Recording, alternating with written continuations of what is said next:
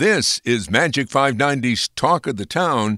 Today we'll talk about jobs, finding jobs, and finding candidates for job openings. Our program is heard on Magic 590 plus 100.5 and 1410 and 96.9 in the North Country. Our guest is Miriam Dushane, managing partner of Allant Workforce Solutions of Albany. Since launching her firm in 2006, Miriam Dushane has worked with more than 300 companies across the capital region to help them attract, acquire, engage, and retain top talent. She's also worked with thousands of candidates to help them find new career opportunities.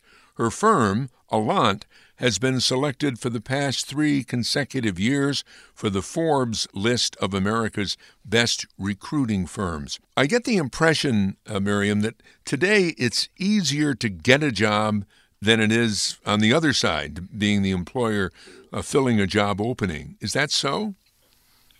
For the most part, I would say yes. It's interesting. If you talk to job seekers, they might not agree with that completely. But if you talk to employers, they will say that 100% it's much more difficult to find great employees for their roles. And I think that just has to come down to, there's a lot more demand than there is supply. So employers are still hiring at, a pretty rapid pace here in the capital region. And it's definitely hard to keep up with and try to find the great talent, because a lot of the great talent that employers may want to hire are already working. So employers have to work really hard to try to make themselves top of mind or get the word out that they're a good company to work for and that they are hiring for their organization. Can job seekers advance their careers more easily today because of the tight job market? Well, they certainly have a lot more leverage and a lot more negotiation power. So if a company really wants a candidate and the candidate can sense that and realize that they're a hot commodity, then the answer is yes, because they can use that to their advantage. Not only can they use it to their advantage if they want to actually leave the company they're at right now, but what we're seeing is a lot of people are dipping their toe in the water, so to speak, and using another job offer from a competing company to leverage their current package with their existing employer. And so it's putting employers in the hot seat a lot more frequently to either negotiate a lot more or be faced with losing their employees to another organization. In terms of putting them together, the job seeker and the company, a lot of times you deal, I maybe learned a new phrase here, with a passive candidate for a new job. What do you mean by that phrase, a passive candidate? So pretty much anyone that's working in the job market, so regardless of where they're working and what they're doing, if they're working, we consider them a passive candidate. So that's somebody who's working, who may not be actively looking for a new job. So say they don't have their resume online or they're not looking at job postings every day. But as recruiters, our job is to go find people that meet profiles that our clients are looking for, other employers, and try to entice them to talk to us and consider making a job move. So that's why they're passive. So they're not really out there looking for a new job, but we have to try to create a message that will make them at least interested in talking to us and potentially considering a job opportunity. So pretty much anyone who's working in my world, I consider a passive candidate. From your business, how does it work? Who pays for your services and the services of firms like Allant? That's a great question, and it's actually really important to understand how it works. So employers, companies in the region that need to hire people for their organization are the only entities that can pay us. So anyone that's looking for a job or who happens to come to my organization and work with one of my recruiters, that service is completely free to them. Actually, in fact, in New York State, it's illegal to charge a job seeker for job placement services. So, your pay can't be affected. So someone who's looking for a job, Their pay would never be affected. We'd never take a cut of their salary in any way, shape, or form, regardless if it's a direct hire placement or a contract placement. The only people who can pay us are the employers who actually ask us and engage us to do recruitment on their behalf. Since the employers are paying the bill, what do you do for them, or what services do you provide the employer? Sure. That's a great question, and that's important, too, because sometimes that can be frustrating for a candidate or a job seeker who's looking for a new role. We ultimately have to be accountable to the person who's paying the bill. So the first thing that's important for people to understand is when an employer comes to me and says, I want A, B, C, D, E, F, G from a candidate. So I want a certain education level, and I want a certain level of experience, and I want a certain level of industry knowledge, et cetera. We have to find that. So the first thing is making sure that we're finding candidates that have all of that. In addition to that, we post jobs, we search databases, and then we do a thorough interview of that candidate before an employer sees it. So basically, when an employer comes to us and asks us to fill or help them fill a job, we take every piece of the recruiting process as our responsibility. So that's finding the candidates, however means we use, whether it's through job posting, passive hunting of candidates, whatever that might be. It's interviewing them, like giving an actual full interview, full screening. We lay eyes on every single person that we would refer to an employer for consideration of a job. We do a complete reference check. We do a complete criminal background check. We do skills testing, and we're the advocate on the employer's behalf through every piece of the puzzle. So when we send a candidate for consideration to a client, that client knows, that employer knows that all of the boxes have been checked, everything has been done, so that when they get that candidate, they know they just have to worry about, is this person the right fit for my culture and my organization? Miriam Dushane, our guest, managing partner of Allant Workforce Solutions in Albany.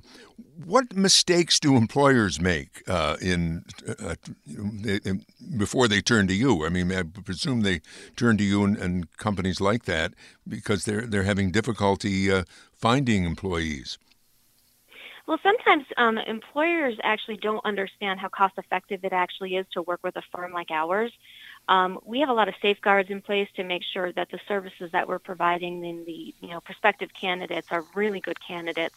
And then once an employer actually hires a person, we also back that up with a guarantee to make sure that we did everything that we said we did, that candidate is everything they said they were, and it's going to be a good fit for the organization. So sometimes what happens is employers will invest a lot of money in working with different job boards, posting their jobs, or they might, there actually is people that still use the newspaper to post their positions and wait for people to apply to it. And so unfortunately, in those cases, they're kind of spending a lot of money but not getting really great results. And in our world, if you work with a recruiter, we're taking all of that off your plate. We're taking all of the hours that it takes to screen resumes in or out for your position. We're taking all of that time to really vet a candidate to its fullest before you even have to worry about considering that candidate for your job. So we're taking hours of time, which is money, off of their plate. We're also offering a guarantee, so when they spend the money with our firm, we back it up, making sure that that person is going to be a good fit for their organization. So they're really not risking their investment because we're going to make sure it's a good fit and a good placement. If you put a job board posting up, or if you put something in the newspaper or whatever it might be, there's no guarantee, A, you're even going to get candidates, and B, you'll even be able to make a hire that's going to stick. So at least when you're investing your money in a recruiting firm and working with a recruiting firm, you have at least more of a sense of well-being, understanding that your money isn't just going to waste, so you're not just spending hundreds, perhaps thousands of dollars on basically futile efforts not to find the right people for your organization. The other thing is that, employers, unfortunately, they don't do a great job of marketing their company or writing really good, attractive job postings that are really going to share with somebody who might be interested or it might be actively looking for a new role to consider their organization. I find that the biggest thing that employers make a mistake on is they just don't know how to create a really good recruiting and branding message to at least pique the interest of somebody to take a look at their organization. What do employers do that hurts their ability to keep good employees, after the hire is made? Yeah, so the first thing I think is what's important is that employers should be making sure that their retention and engagement of their employees is always their number one priority. It's a whole heck of a lot cheaper to retain your current employees than it is to recruit new employees. So, I don't want to put myself out of a job, but if employers did a better job of retaining employees, they probably wouldn't be on the hunt so frequently for new employees. Some of the things that they can do are really very simple and kind of common sense. Treat people with respect. If you can allow flexibility in your workplace, perhaps not everybody has to start at 8 o'clock on the dot and leave at 5 o'clock on the dot. If you can offer a little bit of transparency into your organization so employees actually understand why they're there and what they're working for. The biggest thing is employees need to feel that they're part of something, that their work is actually meaningful, and that it's going towards whatever that end goal is for that company, product, service, whatever it might be. And so everybody always talks about benefits and competitive salaries, which obviously you need to have, but you don't need to go crazy in terms of every little perk, every little thing that you don't have to compete with Googles and Facebooks of the world. You have to be your organization. You have to be true to what your company does, and then make sure employees understand that and have bought into that culture. And that's how you engage employees. It doesn't have to be telecommuting and all of these other fancy things. I mean, if you can add that into the perks and benefits that you offer an organization, more power to you, and the better off you'll be. But I find in a lot of cases when we're interviewing employees that might be looking for a new job, or that passive candidate that will say, yes, I will take a phone call from you, what usually it comes down to is they're not feeling valued or appreciated in their own organization. And so that's why they're taking a look around to see if maybe there's something better. We also hear a critique of the youngest generation, the millennials, for being uninterested in work. Is that a valid criticism, or just the older generation finding fault with their children? That's a fantastic question, and I have an interesting office dynamic that I can pull from. That is, what do we call the 40-somethings, the married with children, 10 to 20 years in their career, and then I've got the millennials, the 20-somethings in my office. And I think the biggest thing that employers, I think millennials, first of all, get a bad rap. And the reason they get a bad rap is because everybody talks about them, like you just said, not being interested in working or moving jobs very quickly, those types of things. And what I find is I have millennials that have been with me 5, 6, 7 years. And it's because we're providing meaningful work and they're engaged in the process and they understand what they're working for. So millennials aren't necessarily looking for, quick upward advancement and six-figure salaries right out of college. They understand that they do have to work for it. But if they see that a company isn't going to provide the right career opportunities for them, they're more willing to leave that organization than probably we saw with the generations before. So they're less interested in investing in a company that they just know isn't going to be in the long haul a good thing for their career. So what I tell employers a lot is it's not that they're job jumpers. It's that they're not going to make an investment in something that isn't going to produce the return that they're looking for. And I think that's where they get confused with not interested in working and those other things. I think they really understand that I'm not going to waste my time on something that it isn't going to be for me. And so why do that to myself and the employer when I should be looking for something that's really going to be meaningful to me? Well, as an old person myself, I mean, for a long time, I think my attitude was, I'll stick it out, no matter what it was I was doing. Right. Yeah. Because we didn't think that. They definitely don't stick it out if they don't think it's worth it. But I think maybe we stuck it out, and this could apply to our culture up here in the mill or in the government job we have, because we figure, well, there's no alternative. What are we going to do about bettering ourselves? Maybe it can't be done. Right. Yeah, I don't think they have that same opinion. I do believe that they do think that there's a way to continuously improve and continuously better their knowledge. I find with millennials a lot of times they're very eager and they're like sponges for just learning new information however they can get it.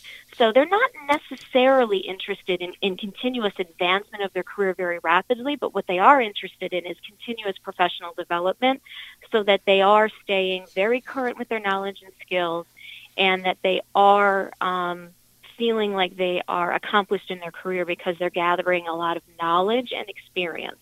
Hmm. So it's not necessarily all about career advancement, but it is about continuous learning, continuous professional development, and again, being part of something that they believe in. So millennials are very, very interested in community outreach. They're very interested in volunteerism. They have a much more global perspective of our world, whereas, I'm in my 40s and you said you were, the old guy. I think we didn't have as much access to information that they do, and so they are very knowledgeable of what's going on around them, and they develop opinions quite early in their lives on, where they're going to lean politically, where they're going to lean socially, where they're going to lean globally, and that makes an impact in their decisions as well. Well, let me ask you this, and it could be a personal story if you want to make it such. Do you need a college degree to get a good job? I mean, it depends. I'll be completely honest with you. I am an advocate for a lot of pathways into the workforce that are quote unquote non-traditional. I do not have a college degree. And for many, many years, Bob, I was embarrassed to say that. And as I've become more accomplished in my career and I've gained more experience and I've, learned through going through the ropes, I realized that that isn't something that I should be ashamed of. It's not something that's going to hold me back. Now, in some situations, you do need to have a college education. I always joke that, I want my doctor to have all of the education he possibly can have to be able to treat me as a patient. But for someone who is, going into business or someone who, even in technology these days, there's a lot of skills that can be self-taught. And what I find with a lot of companies is they're a lot more open than they used to be. And I think that does have to come down to supply and demand. And so companies where they used to require like 4-year degrees or 2-year degrees or whatever it might be for their jobs, it was a way for them to basically, start to screen out people because they had too many applicants to choose from. Now we're in a different time where companies are begging for qualified people to join their organization. And so they're lifting those requirements of college education much more frequently than they used to. So there are a lot of ways that you can gain experience. I mean, my son, he, thought he wanted to go to 4-year college. He did that for a year and decided, what, maybe this isn't the best way to do it. So he was, fortunate enough to get an internship and go to college part-time. So he's, taking advantage of Hudson Valley, who's offering, great curriculum in information technology. And he's being able to apply those skills that he's learning on the job at a local organization a couple of days a week so he can actually work in IT. And that, in a lot of ways, is much more valuable than coming out of college with a 4-year degree and no experience. Now, it all depends on how you're applying your education. So if you can get internships while you're in college and you can get some of that hands-on work experience, it's so, so important because companies are actually more interested in how are you going to work in their organization? How are you going to work with a team? What are your customer service skills like? What are your communication skills like? And that's across the board in any position. And so a lot of times companies are really becoming more open-minded to training on skills because they know they can train on the skills, but they sometimes can't train on personality and culture that's a good fit for their company. So in my world, no, you do not need a college education to be a managing partner and, make a really good earning for yourself. But in some worlds, it's going to be a little bit more scrutinized than others. But I will tell you that companies are much more open to it than they used to be even just a few years ago. We're almost out of time. If you just give me a short answer to this. We live in an area that's big on government. I mean, the state capital is in Albany. There's local government, school systems. How is it different getting a job in the government sector as opposed to finding work in the private sector? It's a lot more red tape, to be honest with you. I mean, you have to take civil service exams. You have to wait certain time periods. I mean, the way the government works it's going to take a lot longer to get a position as it would in the private sector. And sometimes government loses out on the best employees because the private sector can just move and is much more nimble in terms of, selecting a candidate and getting them hired and onboarded for their organization. So, the best way to get into government is either through civil service exams, which happen a few times a year, and then you have to basically be put on a list and wait, or you can get in from a contract perspective, but even those opportunities are much more limited than they used to be. You've been listening to Talk of the Town with our guest Miriam Dushane, managing partner of Allant Workforce Solutions of Albany.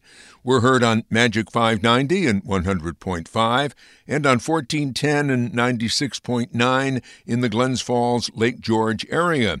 This program will be podcast on albanymagic.com and bobcudmore.com. I'm Bob Cudmore.